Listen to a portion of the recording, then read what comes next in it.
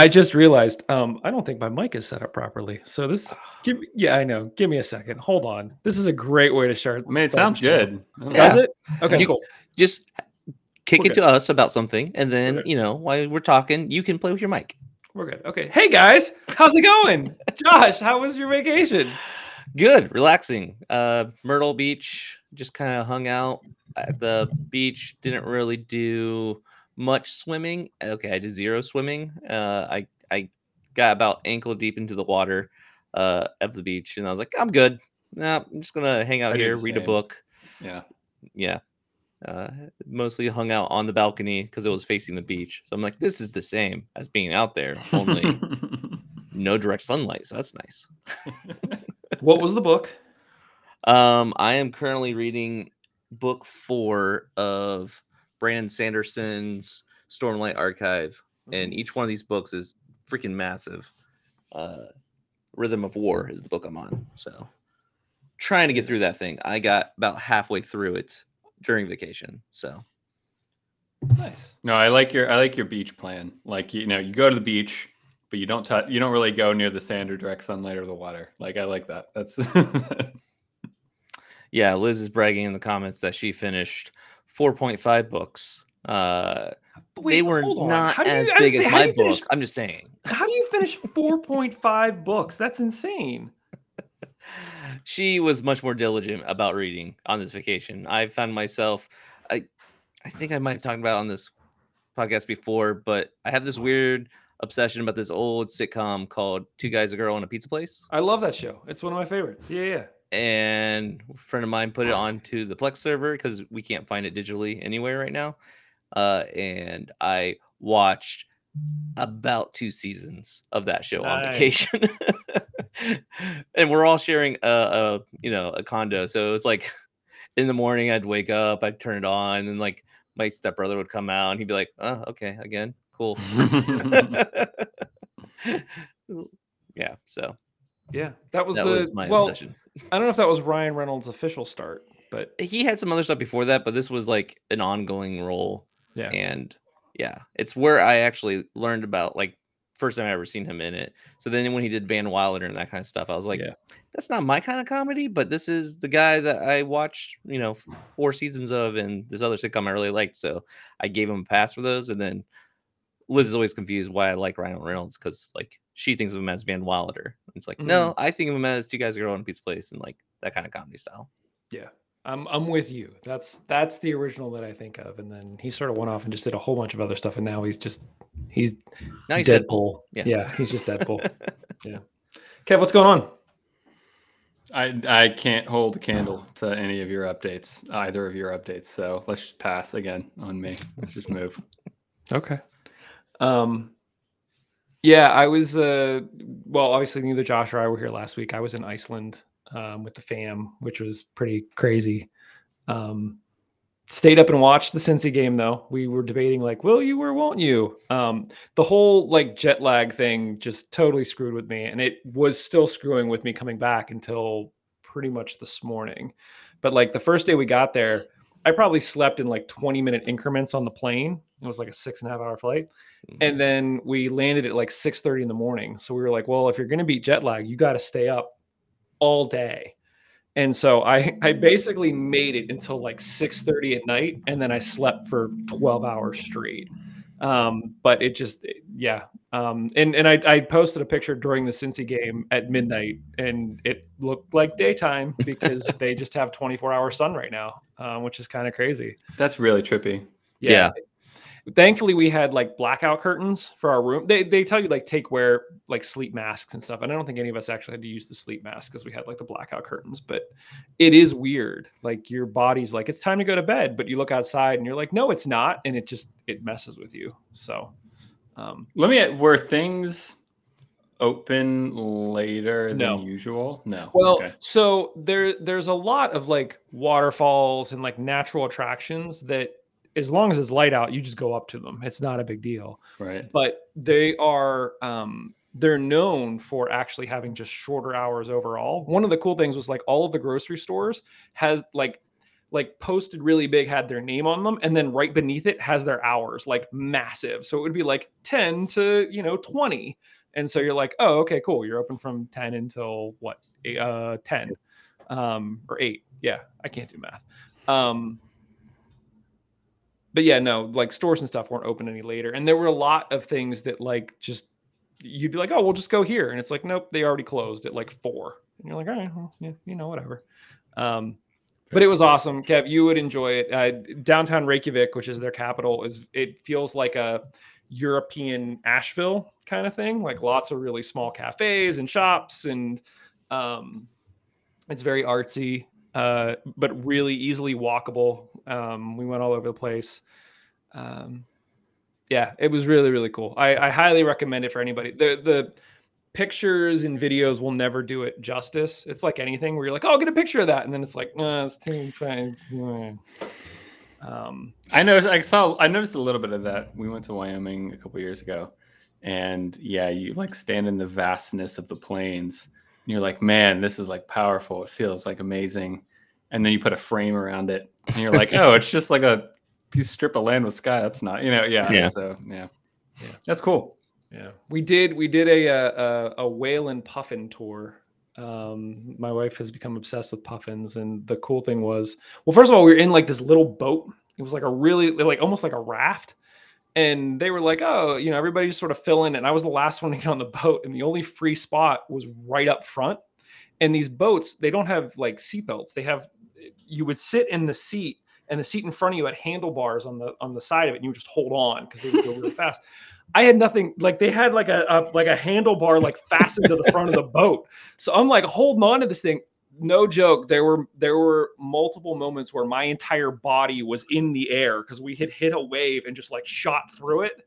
But while we were out there, Kev, I don't know if you watched the video, there was a solid 10 to 15 minutes. There was a pod of dolphins that found us and like just wanted to play.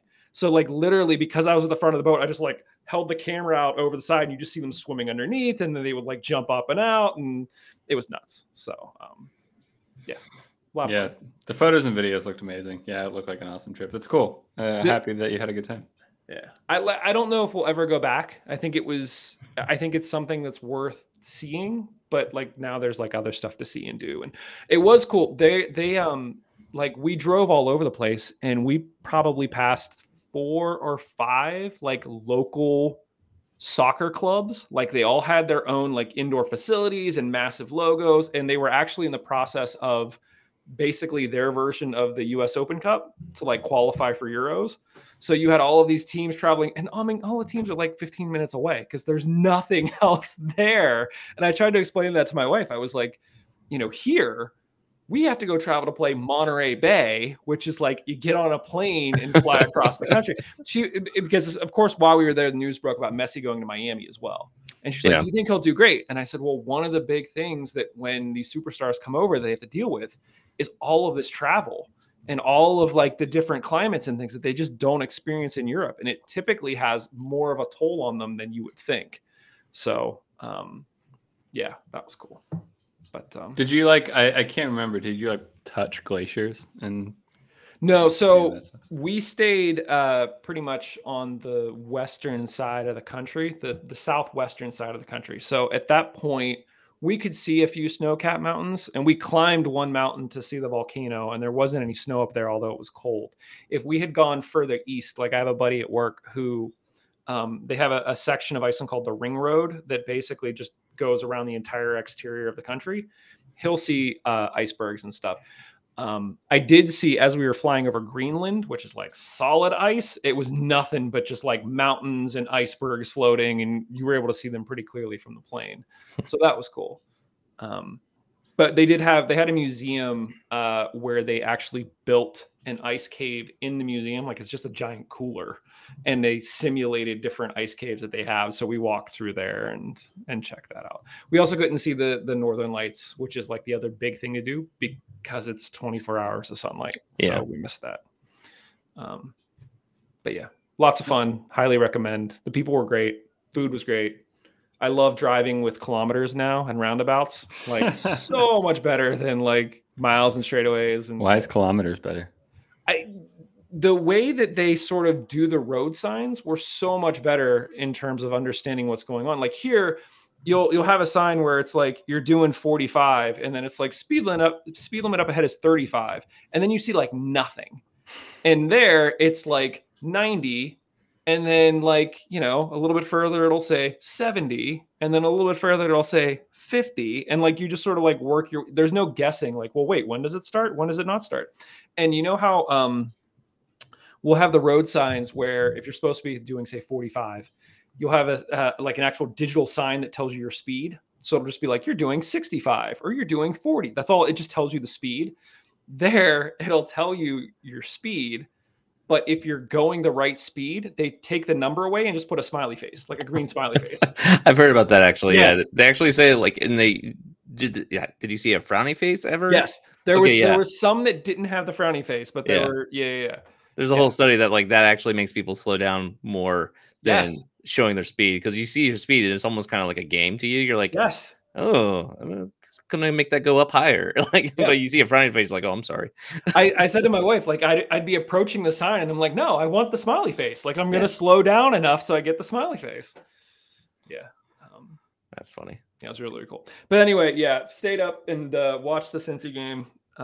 Actually, before we do that, Josh, crack the drink. Oh, yeah. We yeah. did have a victory. We had a loss and we had a victory. We're going to talk about the loss first, but let's get that drink going because we might need it through the Cincy game. Hounds lost 3-1 to Cincy. The magical Open Cup run is over. Lots to talk about in this one. I don't know how much we want to, reopen that wound. I think the big discussion was the goal. I think we all knew going into this game that just like the other two games, if the Hounds were going to win this, it wasn't going to be a back and forth battle. We just can't compete at that level with those types of players. And so the first goal was always going to be the biggest one. And essentially we held on for quite a while. We had a few chances. They took out Dikwa. We're still waiting to hear back just how long of an injury he's going to be out for. And so at that point, it's like, okay, you're deflated, but it's like, can we hold on? Can we do something? And then basically Cincy's first goal was a double offsides where, they basically played the ball to one player who was offside, who then touched it to another player who was offside, who then scored. And the refs let it stand. Rumor has it afterwards, when the Hounds were protesting it, one of the main ref said to the sideline ref, or no, I'm sorry, the other way around. The sideline ref said to the main ref, "Did the first guy touch the ball? Because if he did, it's offsides. If he didn't, it's not offsides." And the center judge said, "No, he did not touch the ball." So then they said it was no offsides. And this was feedback from one of the players who relayed this to a particular member of the Steel Army. I mean, even that's wrong, right? I mean, because the guy who eventually receives the ball, they're both offsides. Yeah. It shouldn't have mattered either way who touched the ball, when touched the ball. It was the fact that they were both offside when either one of them touched the ball. So yeah, it was a BS, goal. But at the same time, it is what it is. I don't know. I'm having a hard time feeling deflated about this game. Like this is the farthest we've ever been in the Open Cup, and it is, well, since what? I think it was 2001 or 2002 or something like that. Yeah. And I don't know, like this was as expected. Like this is what people would have expected against Columbus, but we'll always have Columbus. Yeah. Put it on a shirt. Yeah. Steve just commented in chat that apparently for Dikwa, it's a clavicle fracture and apparently surgery. So we'll see. Yeah, I've heard everything up to like 4 weeks of recovery to like, I don't know. Like I imagine 4 weeks of recovery before he's even allowed to practice with the team. And then after that, we'll see how his fitness is and what Lily thinks. But yeah, so we probably won't see Dikwa for at least a month. Yeah. I think my bigger frustration with the game, and I should be old and wise enough to just accept this, but social media is a total crap show. And there was a certain level of entitlement amongst the Cincy fans that I had completely forgotten about. It's always been there. It's been there since they were in the USL. The players and the fans of just, we deserve to win. We deserve to be here at all costs. And, you know, sensible guys who are on like the Cincy Soccer Talk that we used to like do a lot of stuff with, you know, their argument as to why they should have won was because Biasi tackled a player and that should have been a straight red. And it's like in every other league in the world, that is a yellow. Like it's called a professional yellow. I don't like it, but that's what the rule is. I love it. When he did it, I was upset that Biasi, he seemed to like, I love Biasi. Do not read into this. But he seemed to almost cower a little bit when the Cincy like captain came after him, a little angry. Like, no, freaking stand up. Like, yeah, I know what I did, and I did it on purpose. And you're not gonna intimidate me, 5'0" person. Like, yeah, no. It's so.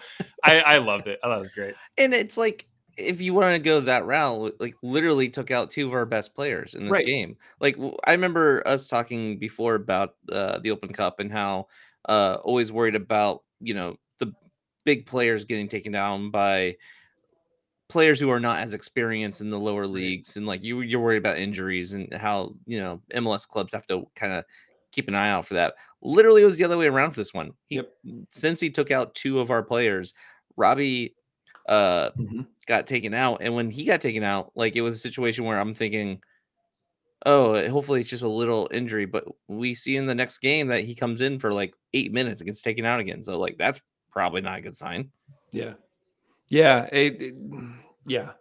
And you know, again, it's when that's your argument, it's like, oh, he like tackled the guy. And it's like, yeah, you also had 2 players that were offsides. And then the other argument came back was like, well, we have these players and you just can't compete with them.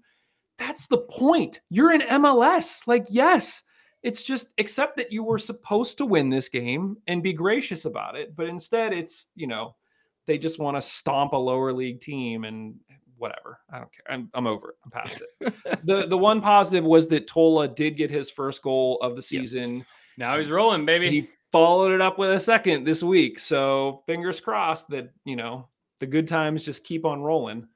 I think the key with him is he just don't like try not to shoot. Just like, you know, dribble it in and then you're good, right? Like, so he figured it out. We're good. Yeah. My take on the whole Cincy game. I don't know. Mike, I get the sense that you probably have to, because you manage like the Mongols Twitter account, like you're forced to almost interact with the Cincy fan base probably more than I am, because I don't need to do that. And even just how the Cincy players kind of interacted and throughout the game, I have maybe a slightly different take than you. In a way, I kind of wouldn't have it any other way. Like, I don't know. Like this, I don't think this is the pure 100% motivation about how the Cincy players acted and how the Cincy fan base kind of, you know, takes this game. But on a certain level, you know, you react and act this way against teams and clubs who maybe, you know, like, not that they view us as a threat, but as like a team that's not like, you know, a high school team playing a bunch of 5-year-olds don't do this, right? Like a high school team playing a good middle school team might do this, right? Because they're a good middle school like team or whatever. And like, so on some level, it's, don't treat us any other way, because yeah, we're good. We back ourselves. We believe in our club. We believe in our players, and we want to go to toe to toe with you. We understand the context of this tournament. We understand we're in the USL. We understand you're in the MLS. We understand the context of this game. But the point of it is we want to be accepted on this field as equals, and so treat us as equals and treat us with like the same hatred and vitriol as you would with any other MLS team. So I'm like, yeah, fine, whatever. Like I'm not like there's no logic. Like, we're not going to become friends with Cincy fans, you know, or at least the core like narrative of a lot of this stuff. And that's, I don't know, to me that's fine. I think part of my I don't know, I don't even know what the word is, but even when we come out, their second goal was amazing. Like literally the corner kick, Yeah. and there was no volley. The guy literally just smacks it out of the air to the top corner. And so even when you're like, look, that goal was fantastic. Can we just agree that your guys were offsides? And they're like, shut up, go home, you suck. And it's like, yeah, but okay, wait, when you said that, cool. wait, that was like Twitter comments, right? Yes. Yeah, but they're just like, winding you up. Like, I know. know, but I'm like, these are people that are sensible. I will dare call them soccer journalists. And I just have, I think my biggest issue is me having more respect for certain people and their approach and them disappointing me. I think that's what it is. And that's why I was just like, I'm done. I'm over. We don't have to think about Cincy for another year. I hope they fall into the river. But the good news was that seeing that Birmingham also lost in the Open Cup, and that we beat more MLS teams, the Hounds are technically the team that made it through the Open Cup the longest from the USL, and therefore we get 25,000 as sort of prize money. So who knows how that'll be spent, but kudos to the team for getting that. That's something they haven't gotten previous years. So And good like stuff. this has a huge effect, not the 25K, but like the run they went on. Yeah.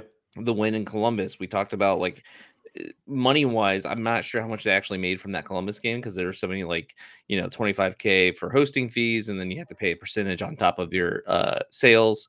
So like they probably didn't make a whole bunch of money from the Columbus game, but like between the 25K here, that little bit of money they made there, and then more importantly though, like just the recognition around the city, like the hype around the team, just the motivation for the club itself, for the players, for going this deep of a run. This is going to be a huge deal. Like this game or the Open Cup was a big deal for this club this year, and that's all you can ask for. Yeah, agreed. Yeah, I know. I just want to second that really quickly. I mean, I have very little negative feeling about the whole Open Cup experience. It's only positive. I mean, to have the memories we had in Columbus, to have the memories we had against New England, this team outperformed. I don't want to just say gold star because you got this far, because once again, we're in every competition to win it, and we don't want to try to pretend like we're not upset. Of course we are. But I mean, the players played really well. That's the other thing too. It's not like we went into Cincy and played horribly and lost 5-0. I thought they played really well. They get a goal, it's not a shutout, and I thought it was a really good performance against hard lines that probably it shouldn't have gone against us in the way it did. So no, I mean, the players did incredible, and it was a good Open Cup run. Agreed. So we follow up that game with the Battery coming to town, number one team in the East. This was sort of a top two showdown. I think some people were concerned that after losing, there might be a little bit of a letdown, but that was not the case at all. It was another sold out crowd. The Hounds get the fastest goal in Hounds history. It was the fastest goal in the USL this season. And of all people, it was Junior Etu who put it away. If we said the Hounds are going to score the fastest goal in the USL this season, you wouldn't say that it was Junior Etu that you thought it was going to score it. I mean, you would put money on Decoy or Kizza or maybe Griffin or Mertz. But yeah, Kev, what were your thoughts? You gave a little fist bump there. I don't know if you saw the interview that he did with Steve afterwards. Yeah, I did. Dude was full passion. It was good. No, stuff. I mean, it's just the goal was great. I mean, I'll linger on the goal for a second. I counted when that ball goes in, we have 5 players in the box. Yeah. That's we have 10 outfield players if you exclude Jamali White. And half of them were in the box when Kenny cuts that back. So. Yeah, no, I mean that's how you score goals, especially in the absence of your, star striker of the season. You intelligently commit men forward and try to flood the box with numbers and create chances where you can. And so in that sense, it doesn't particularly surprise me that it was Etu because, we committed people and some, the ball's going to find someone. It happened to find Etu. So I think it's a better finish than what it looks. Mhm. To kind of open your hips up and kind of hit it like, the ball's coming in from his right, to hit it with his left foot into the left side of the net. That's not easy. And, it's very easy to kind of overshoot that and put it wide.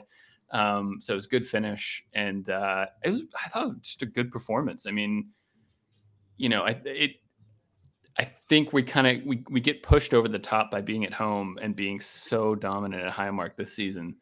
But Charleston are a very good team, Yeah. and a 2-0 scoreline, scoring a goal in 22 seconds and showing me his second goal. It was a very, very good performance, huge win.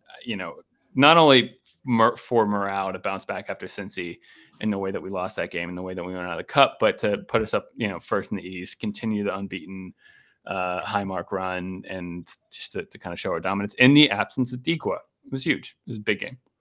This, like, speaking of the absence of Dequa, like, this is what was worrying me going into this game, thinking about Dequa not going to be there, worried about Mertz not being able to play, and having trust in the other players, basically, like, just like kind of like players that don't always start, and wondering if they could get it done. And this was it was a choppy game. I will say that. Like, I never felt like the first half was pretty good, but like the second half, I kind of felt like the game never really settled, and it definitely felt scary there for a while.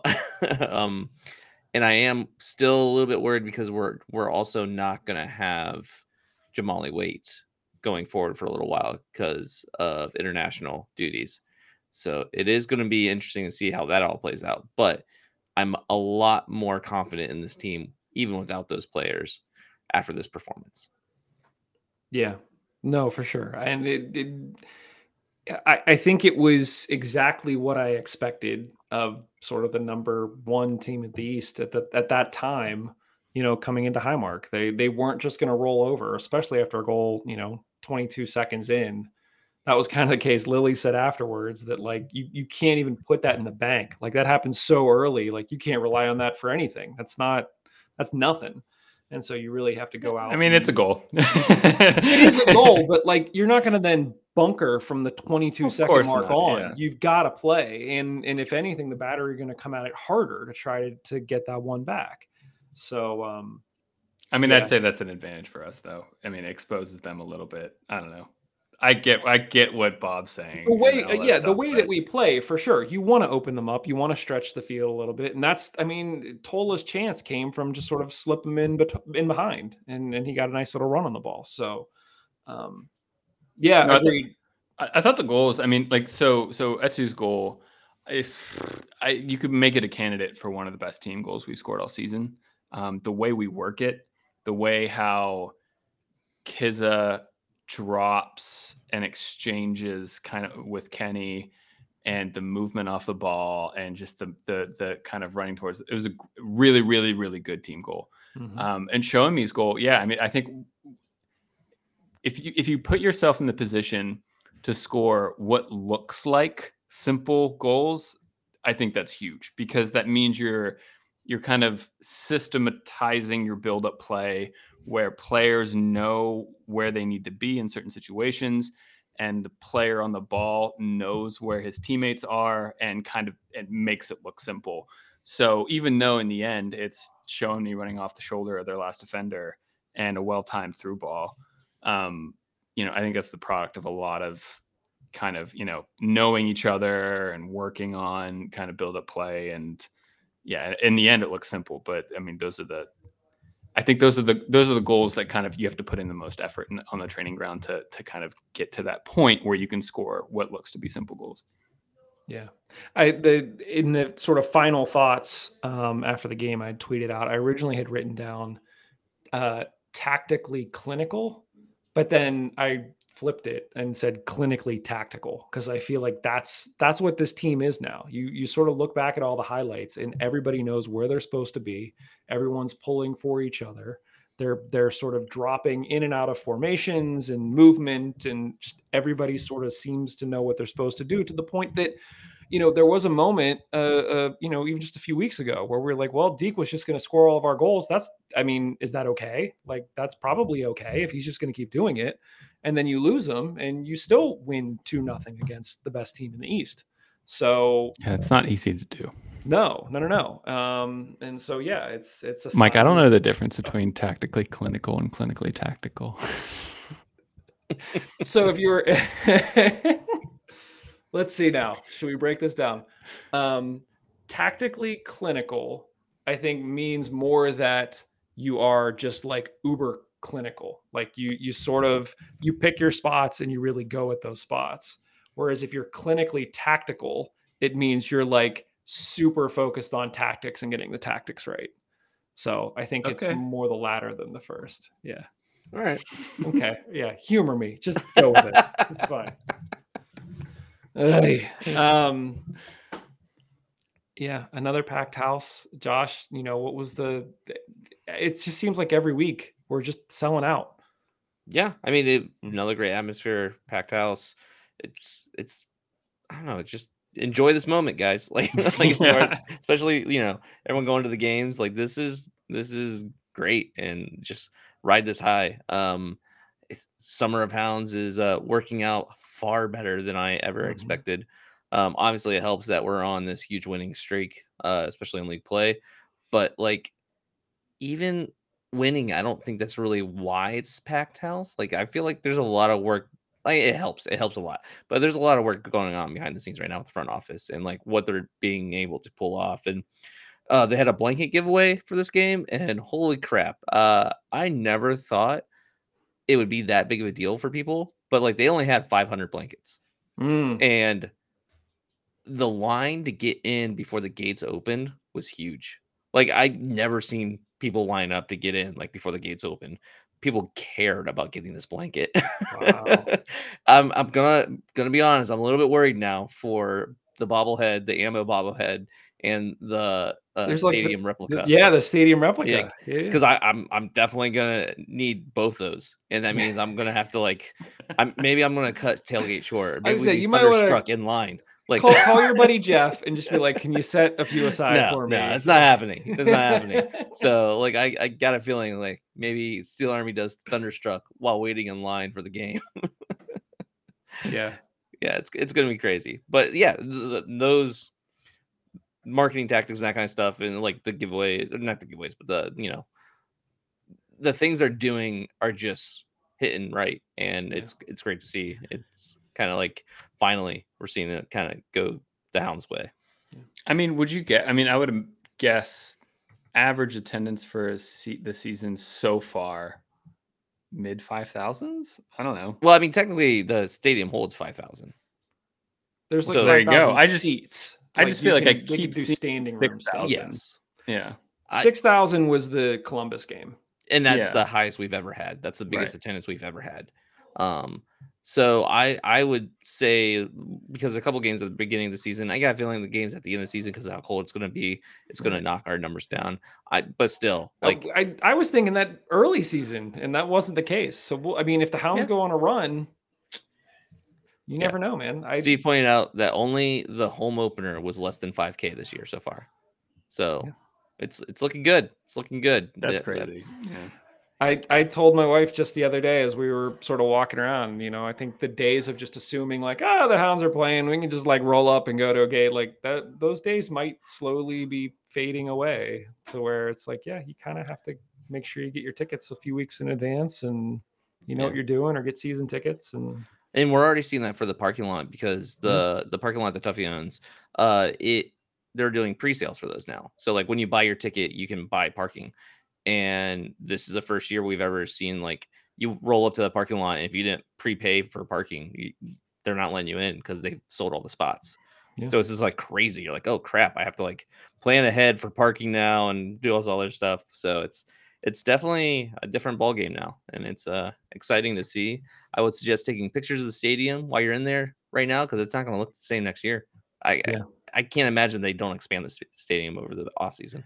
I think the bigger question is to what extent do they expand the stadium next year? Because if you're constantly selling out 5 to 6, I think we had this conversation in our Slack a little bit where, and this is really getting into the weeds, but the USL Super League announced the first sort of slate of women's teams that are going to be joining the Super League, and they start play in fall of 2024, so next fall. And the Hounds have been rather coy about whether or not they're going to have a women's team or not. I know that Jeff has talked about it a little. President Jeff Garner has talked about it a little bit, and then hasn't really committed to anything. And on social media, when the news came out, it was kind of coy of like, well, we'll wait and see kind of thing. And my thought was, if you have a women's team that starts playing in the fall of 2024, and women play fall to spring, and then guys play spring to fall, if you're going to do any real sort of like major renovation of the stadium, you have no downtime to do that if you have games going all the time. So your time to do that is this off season. So the question is, do you just tack on, 1,000 more seats in the corner or whatever it may be, or do you sort of reassess and say, okay, we know we might want to do this women's thing. We have ultimate frisbee that we're also doing. We have rugby that's coming. We have all of these things. Do we take this as an opportunity to do like major reno and really put in 3-4 more thousand seats somehow while we don't have anything going on? And that gears us up for the next 5 to 10 years. Yeah. Like on one hand, I get where you're coming from there. I would also just be worried about if you do that too much, then you kind of lose the atmosphere of the stadium, because then you have a stadium that's too big for what you're doing. But it's also really good to have that big of a stadium for other events that require it, or even concerts, other type of venues. But also, Tuffy owns a construction company. You know what I mean? Like things we think are going to take forever for construction, like he's confident in himself. Drop everything for a week everywhere else and just put everybody at the stadium and knock it out. Yeah, legit. There's been talks where he's like, yeah, I can get that done in 2 weeks, and like that's a lot of construction to get done in 2 weeks. Like, yeah, it's fine, I'll get it done. So like I don't know, man. Like we could totally see huge changes pretty fast. The other concern in the past has been like, well, once preseason starts, the guys got to be on the field. You have Montour now. Like you can do all your preseason there. They could do this all spring. So true. Yeah, it'll be very interesting to sort of see the approach that they take to expand capacity. But I'm with you, Josh. They have to this offseason. Like there's have to use a strong word, but it's definitely a thing that's already was on their radar that they already talked about doing. Like it was actually, I think, possibility that they did it this offseason, but they just weren't able to. So it's like if they're already thinking for this offseason, there's no doubt in my mind that it's on the docket right away for this coming offseason. But like how much money do you think they're actually, I don't want to say turning away. I don't feel like they're turning anybody away right now. But when you're selling out every game, there's got to be tickets that you could sell that you're not selling, either because people assume that it's a sellout so they don't go, or whatever it may be. And that's all lost revenue. So yeah. Anything else on this game, guys, before we get into, there's a bunch of other news around the league and things, and I want to talk about standings and all of that. We didn't really talk too much about it, but Mertz is a scary factor for me right now with his injury and not knowing too much about how bad it is, or if we should expect him to miss the next game, maybe just because the fact that he came in and then went right back out. Yeah, he was on. It was like 8 minutes. Like he was in and out. Yeah, that's no good. Do we have any like knowledge around what type of injury it might be, or? No, Steve had mentioned in the Slack that he wasn't injured in the Cincy game. Maybe no, he was. He got his injury initially came from practice on a Monday before the Cincy game. Yeah. But like he still was able to come in, and it looked like it would be okay. Then obviously he wasn't, so he got taken out. So technically, Cincy didn't injure Mertz during the game, but I'm still gonna blame them because it's Cincy. Yeah, he might as well. Yeah, that makes sense. Okay, let's create drama on the show, because why not? Little hot take, maybe. I may make an argument that Mertz has like maybe underperformed this season. I think I expected more output from him so far. I think he's looked busy and like had moments during play where he's done some great things. I think he has that goal early on in the season where it's like a one touch, like great finish or whatever. Or no, he brings it down from like a long crossfield pass from Ordonez, and it's a good finish. I mean, he fed the ball through to Dikwa for the Columbus goal. Yeah, I'm going to disagree with you, Kevin. Okay. I think he's actually looked really good this season. I think there's a lot of the what are they calling it, the hockey assist, where it's like the pass of the pass. I feel like he is doing a lot of that type of stuff, and that might not be coming through on the stats, but it's definitely his presence is felt on the field. I also feel like this is a situation where I think coming into this season, we were like, okay, like Mertz has to be the guy.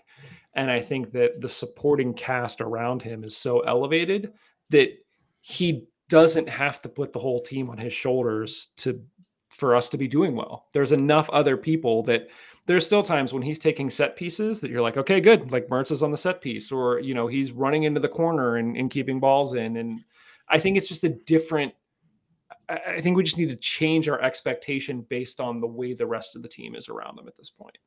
See, but I can flip that on its head and say, okay, Mertz in a good team should, if anything, be producing more numbers than Mertz playing in a bad team.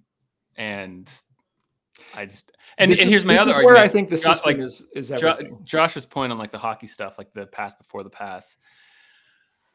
I would be more receptive to Mertz being that role if he was playing in a position like Ibarra or Etu or Zwetsloot. But for me, Mertz, he's not exactly as high up the field as Griffin, but he's close. And if you're if you're an attacking midfielder, then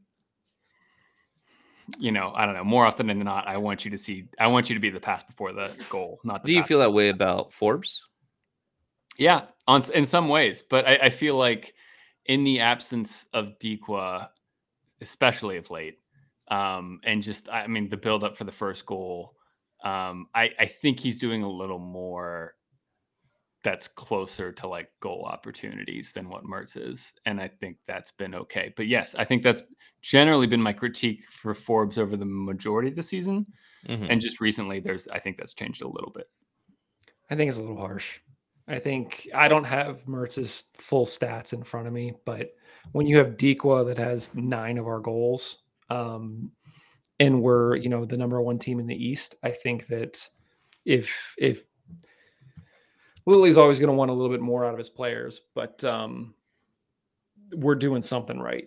And so I think this is more a case of the system being built a certain way, and Mertz is sort of playing his role in that system, and the system is being successful, than it is Mertz needing to do it on his own or put up fantastic numbers. So, I mean, at least in the stats that I'm looking at right now, for the USL, he has 1 goal and no assists officially. And so it's not great. I don't buy that, but okay. I believe you. I believe you. Yeah, no, it's a Google search. So I'm not looking at USL's official website because it takes forever to load. But yeah, if it loads, yeah. Well, guys, after that win, Hounds are sitting number 1 in the East, 26 points. At least the past 5 have been wins. We also have. Kevin needs to go get a charger. We've got 5 wins in a row. Plus, we have 2 wins over MLS teams. So we sit nicely at the top of the table. Charleston are 1 point back now, but they have played 1 more game than we have. So it's interesting that we're 1 point ahead, but we also sort of have that 3-point swing on them, which is great. Tampa and Memphis are both sort of tearing up the East as well. Tampa's only 2 points back. Memphis are 5 points back, but have also won their last 5 as well. Interestingly enough, the USL put out their power rankings this week. And, again, these don't mean anything, but they had Pittsburgh at 5. and they had Tampa and Memphis above us in terms of like power ranking. And I'm like, we literally have won every game in recent memory, including, 2 against MLS teams. What makes you think that we're 5th in terms of power rankings? So I'm just overall bitter at everybody. And the USL does not, they're not absolved of that either. It looks good, Josh. Yeah. Yeah, I mean, not only does it look good, but also if you look at the goal differential, like Charleston's goal differential is horrendous right now. I know it's -4. yeah, Yeah. -4, and yet they were in first place. That's just Yeah. wild. But yeah, and our goal differential is actually 9, and that's like the That's tied for the best. Yeah. in the East. So that's a great thing to see. So between that and the fact that we're on this hot run right now, and that it's been a pretty compact schedule as of Yeah. late. So I granted it's going to be still for a while yet. So we're not going to get that much of a breather, but at least we only have Saturday games coming up for the next like 5. So Yeah. that's good. Granted we have to travel, but it's no complaints here. Agreed. I do think that it is kind of weird about the power rankings thing, Yeah. and I assume it's just based off of hype and stat or individual player hype. Yep. And like you said, those don't matter, so who cares? No. No, the one announcer during the Battery game actually made a point of like just unprovoked was like he was like I would not want to come here and play. Like if I was any other USL I don't want to come to Highmark and play because the way that we're playing and the way that Highmark has become a fortress, good luck. So, Love to hear it. Yeah, you reference sort of the upcoming schedule. Here's actually our next 4 games. This weekend we had to play Oakland on the road, which we'll talk about here in a second. But your point, Saturday games from there on out, we have San Diego that's coming to town. We have Louisville that's coming to town. And then we have Sacramento that's coming to town, which Sacramento are the only team at this point that have more points than we do. They're the league leaders in the West. So hopefully that stays true over the next 3 weeks and we can stay atop the East. And then it really becomes sort of a battle of the top teams at Highmark. Which will be interesting because typically I'd be like, Western team coming to play out East may not be familiar. Well, they do have Cicerone and they do have, a former Golden Glove keeper that's between the sticks for them as well. So there will be a lot of familiarity in Pittsburgh on that day, but it will be a good one. Guys, one of the other talking points that came out was that Bob Lilly was named USL Coach of the Month. So there's, of course, as it should be. Which I say this like it's just a given when, this offseason I was probably leading the charge of like, is this his last year? Like, should he be?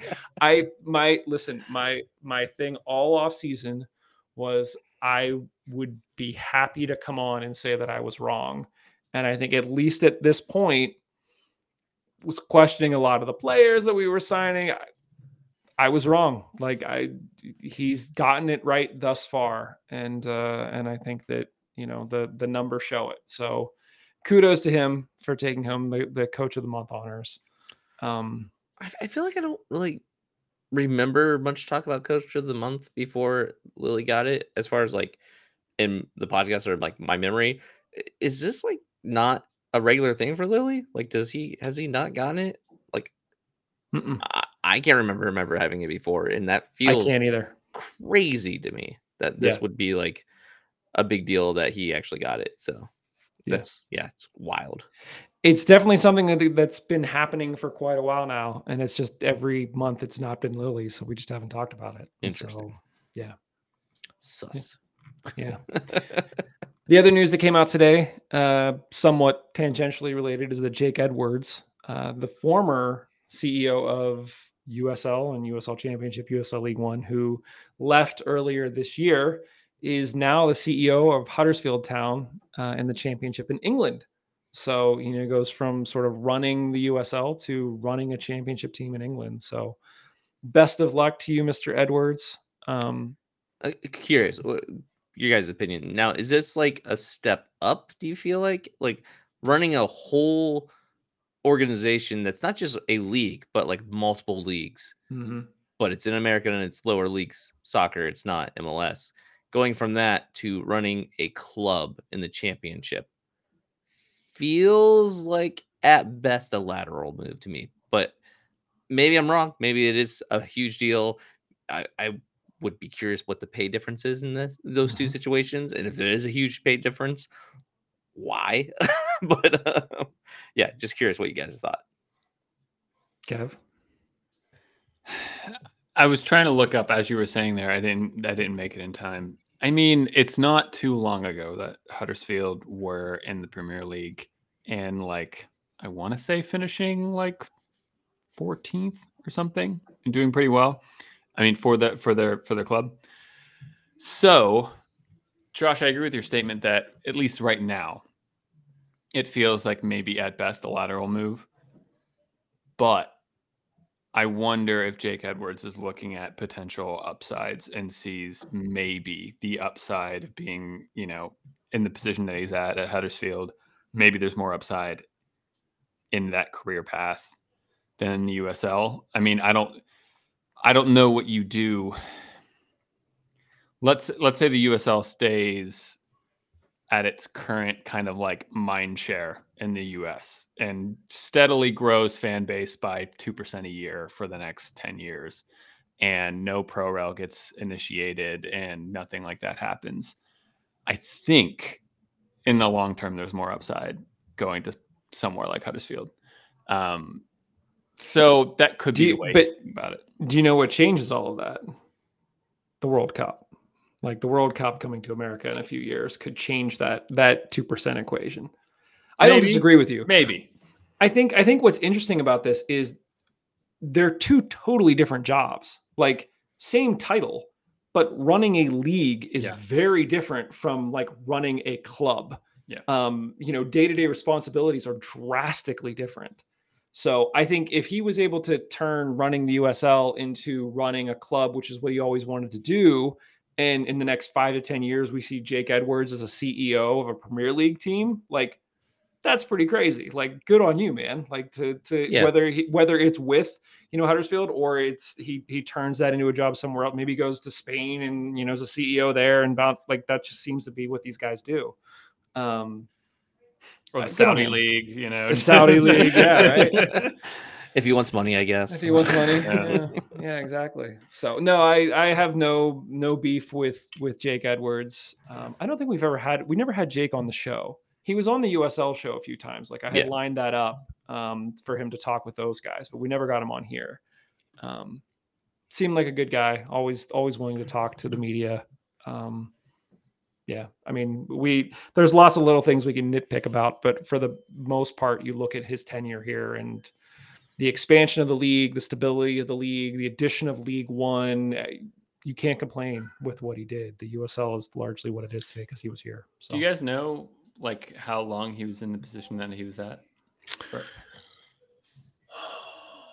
I'm not even sure. I mean, I don't want to say as far back as I can remember, but definitely most of that time. I want to say like 5 or 6 years, but I'm totally just making that up. Yeah. I'm sure, Kevin, you're looking up as we speak. But I will say, anytime we talk about Jake Edwards, homework. I will say, with Jake Edwards, the biggest thing that I think all of USL fans are thinking is his vision of what he wanted this league to be still going to be the vision for it, with pro rel between the USL only and that kind of stuff. Yeah, it'll be interesting. It's a little bit off the topic of Huddersfield, but it's like, is that still going to be the case? So quickly, the answer to that. So he first joined the USL in 2013 as the executive vice president before being named the president in 2015. That makes sense because I started following. So like he's been the president for 8 years. Yeah. Wow. Good on him. So yeah, that's some news there, guys. Latest on Pick'em because we had 2 games this week. Mikey got 2 scores right, and now he's in the top 3. Kevin's still leading with 16. I was really ticked, Kev, when I saw that you picked this game to be 2-0. I was like, I'm the only one that got it right. Like, it's over. And then I was like, of course, Kevin picked 2-0 as well. Kevin's at the top with 16. Laura Ellen has 14. I have 13. But of course, we can't win this thing. So Devin Pale is in pole position to win 2 free season tickets for the Hounds next year with 12 points. Keith Lehman Good with 11 and Michael Finn with 11. We have a whole bunch of people with 10 points right behind. So this feels like it's going to come down to the wire. But again, it's not too late to play because literally I was off the board until this week and just happened to get 2 score predictions right and sort of jumped up into third. So if you're interested, make sure you head over, you follow us either on Twitter or YouTube. You don't have to be on Twitter if you don't want to be on Twitter. But before every single game, we put out a post where you just go and leave a comment with your score prediction. You get 3 points if you get the score dead right, 1 point if you pick the right result. So win, loss, draw, 0 points otherwise. Whoever has the most points at the end of the season, assuming that you're a Mongol supporter, $10 a year, you get 2 free season tickets to the Hounds next year, which the way they're playing could be one of the hottest tickets in town. I don't think it's anything that us 3 at the top are better at this than anyone else. I think it was just we probably show up and answer every week. And so that I'm guessing some other people further down, it's crap, I forgot to put something in this week. We just make a guess every week. I don't know, maybe I'm wrong, but you're pretty much right. Let's talk about this upcoming game, guys. I mentioned already here. I'll throw the schedule back up on the screen real quick. So we've got Oakland this weekend. We travel to Oakland. The next 3 games are going to be at home. So Josh, your Summer of Hounds is in full swing. Oakland is currently 5th in the West. Then we play San Diego, who is 4th in the West. Then we play Louisville, who is 5th in the East. And then Sacramento is the last team. They are currently top in the league on 29 points to our 26 points. So this is going to be quite the stretch. Guys, I'm going to put you on the spot here before we talk about Oakland. 4 games. I will set the over-under at oh, man. I was going to say 8 points. That feels too low to me, but I'll set it at 8. Josh, are you going to take the over or the under of 8 points over these 4 games? I mean, Hounds at home seems like a sure thing at this point, but it's going to be Louisville and Sacramento. So, yeah. But Louisville's not that great this year, right? No, I mean, Louisville's had some struggles. Yeah, they're in 5th right now. I'll take the over. This is amazing. Sorry, taking Josh, the over. No, yeah, it's all good. Yeah, I'm taking the over. Josh, Kev, what are you taking? I would have said 8 points from these games before you said anything. And if you're making me fall on either side of the fence, I'll take the under, actually. But yeah. Oof. I know you can't just keep winning forever. That's a great mindset to have, but at some point it does feel like we're going to drop points. I'll take the over on this. I think it'll be tight going into the Sacramento game, and then that game is going to be quite entertaining. So, yeah, let us know what you think about that. But guys, it all starts with Oakland. Oakland are kind of all over the place as a team. They lost to Hartford and Loudoun, but then they turned around and beat Indy and Birmingham. So who knows? Speaking of Birmingham, just to throw this back up on the screen, I'm like, Birmingham's a really good team. They've literally lost their last 5. So I don't know what happened there. This past weekend, Oakland drew 2-2 with Phoenix, who we beat 1-0 last weekend. So just to give you some comparison, there are no former Hounds on the team. We always try to take a look at that and see, is anybody going to come and score on us like a former Hound? Not the case. We have scored the same number of goals this season. We both have 20, and they have 1 more shutout than we do. So if you're trying to gauge, do they score a lot? Do they defend a lot? It's kind of mirror teams here at this point.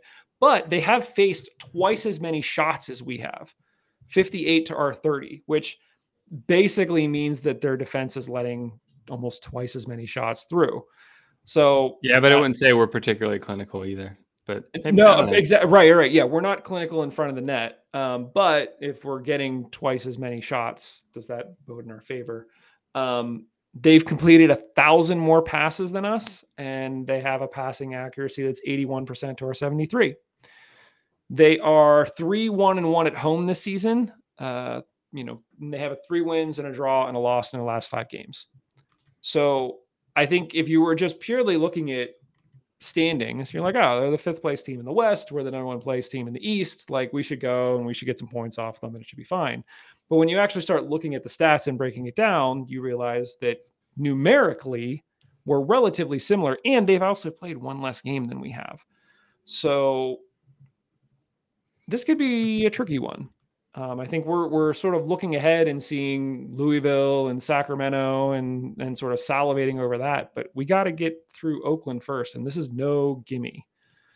Yeah, I think it's going to be a tricky game. I mean, we look at like overall wins on the season and how they look home and away and blah blah blah. Our form is really good of late. Obviously, theirs isn't bad either, though. I mean, so they've been in pretty decent form lately. So, and it's an away game. At some point, the Dikwa injury might catch up to us.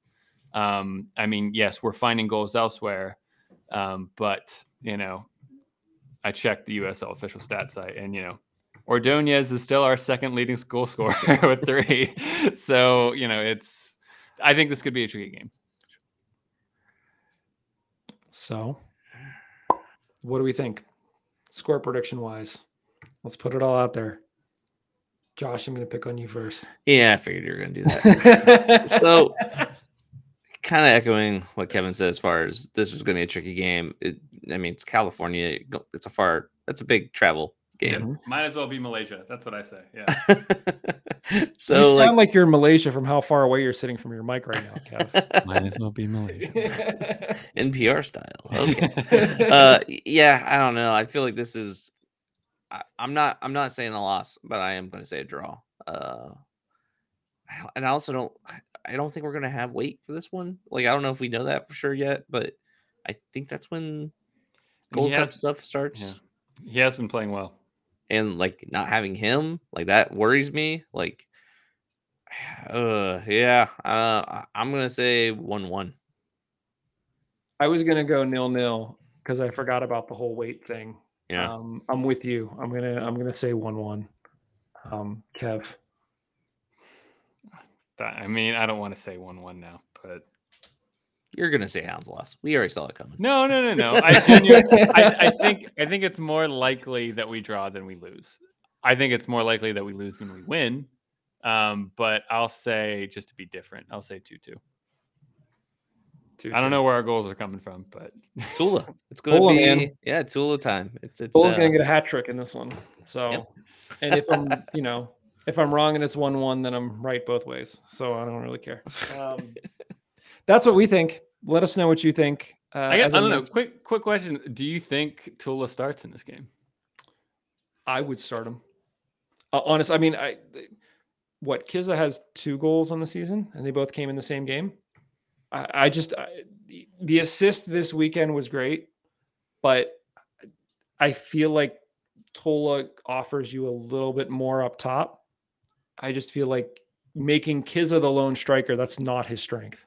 I think he has to be playing with somebody else. And so in that regard, you can't just swap him like for Dikwa. If you have too many players honing in on him, he's not going to get it done. He's more of a sneaky backdoor get there kind of player, whereas Tola, I think, can do the hold up play and draw more players into the game with him. I would say start him because he is riding on a high right now. And if you want to build that, you have to give him the minutes. Granted that he could be subbed in like he was for this game, this previous game, but start him and see if he can, keep that building. I see what you mean, Josh, by the recent form of him, but I will say, at least in recent memory, he's only started against Phoenix and Columbus. Otherwise, he's never started a game. So, we'll see. Dikwa has not been injured all those games, though. Yeah. Well, as I was saying, that's what we think. Let us know what you think. Head over to YouTube, get your comments in terms of the score predictions. Those typically go up Friday morning, like 6 a.m.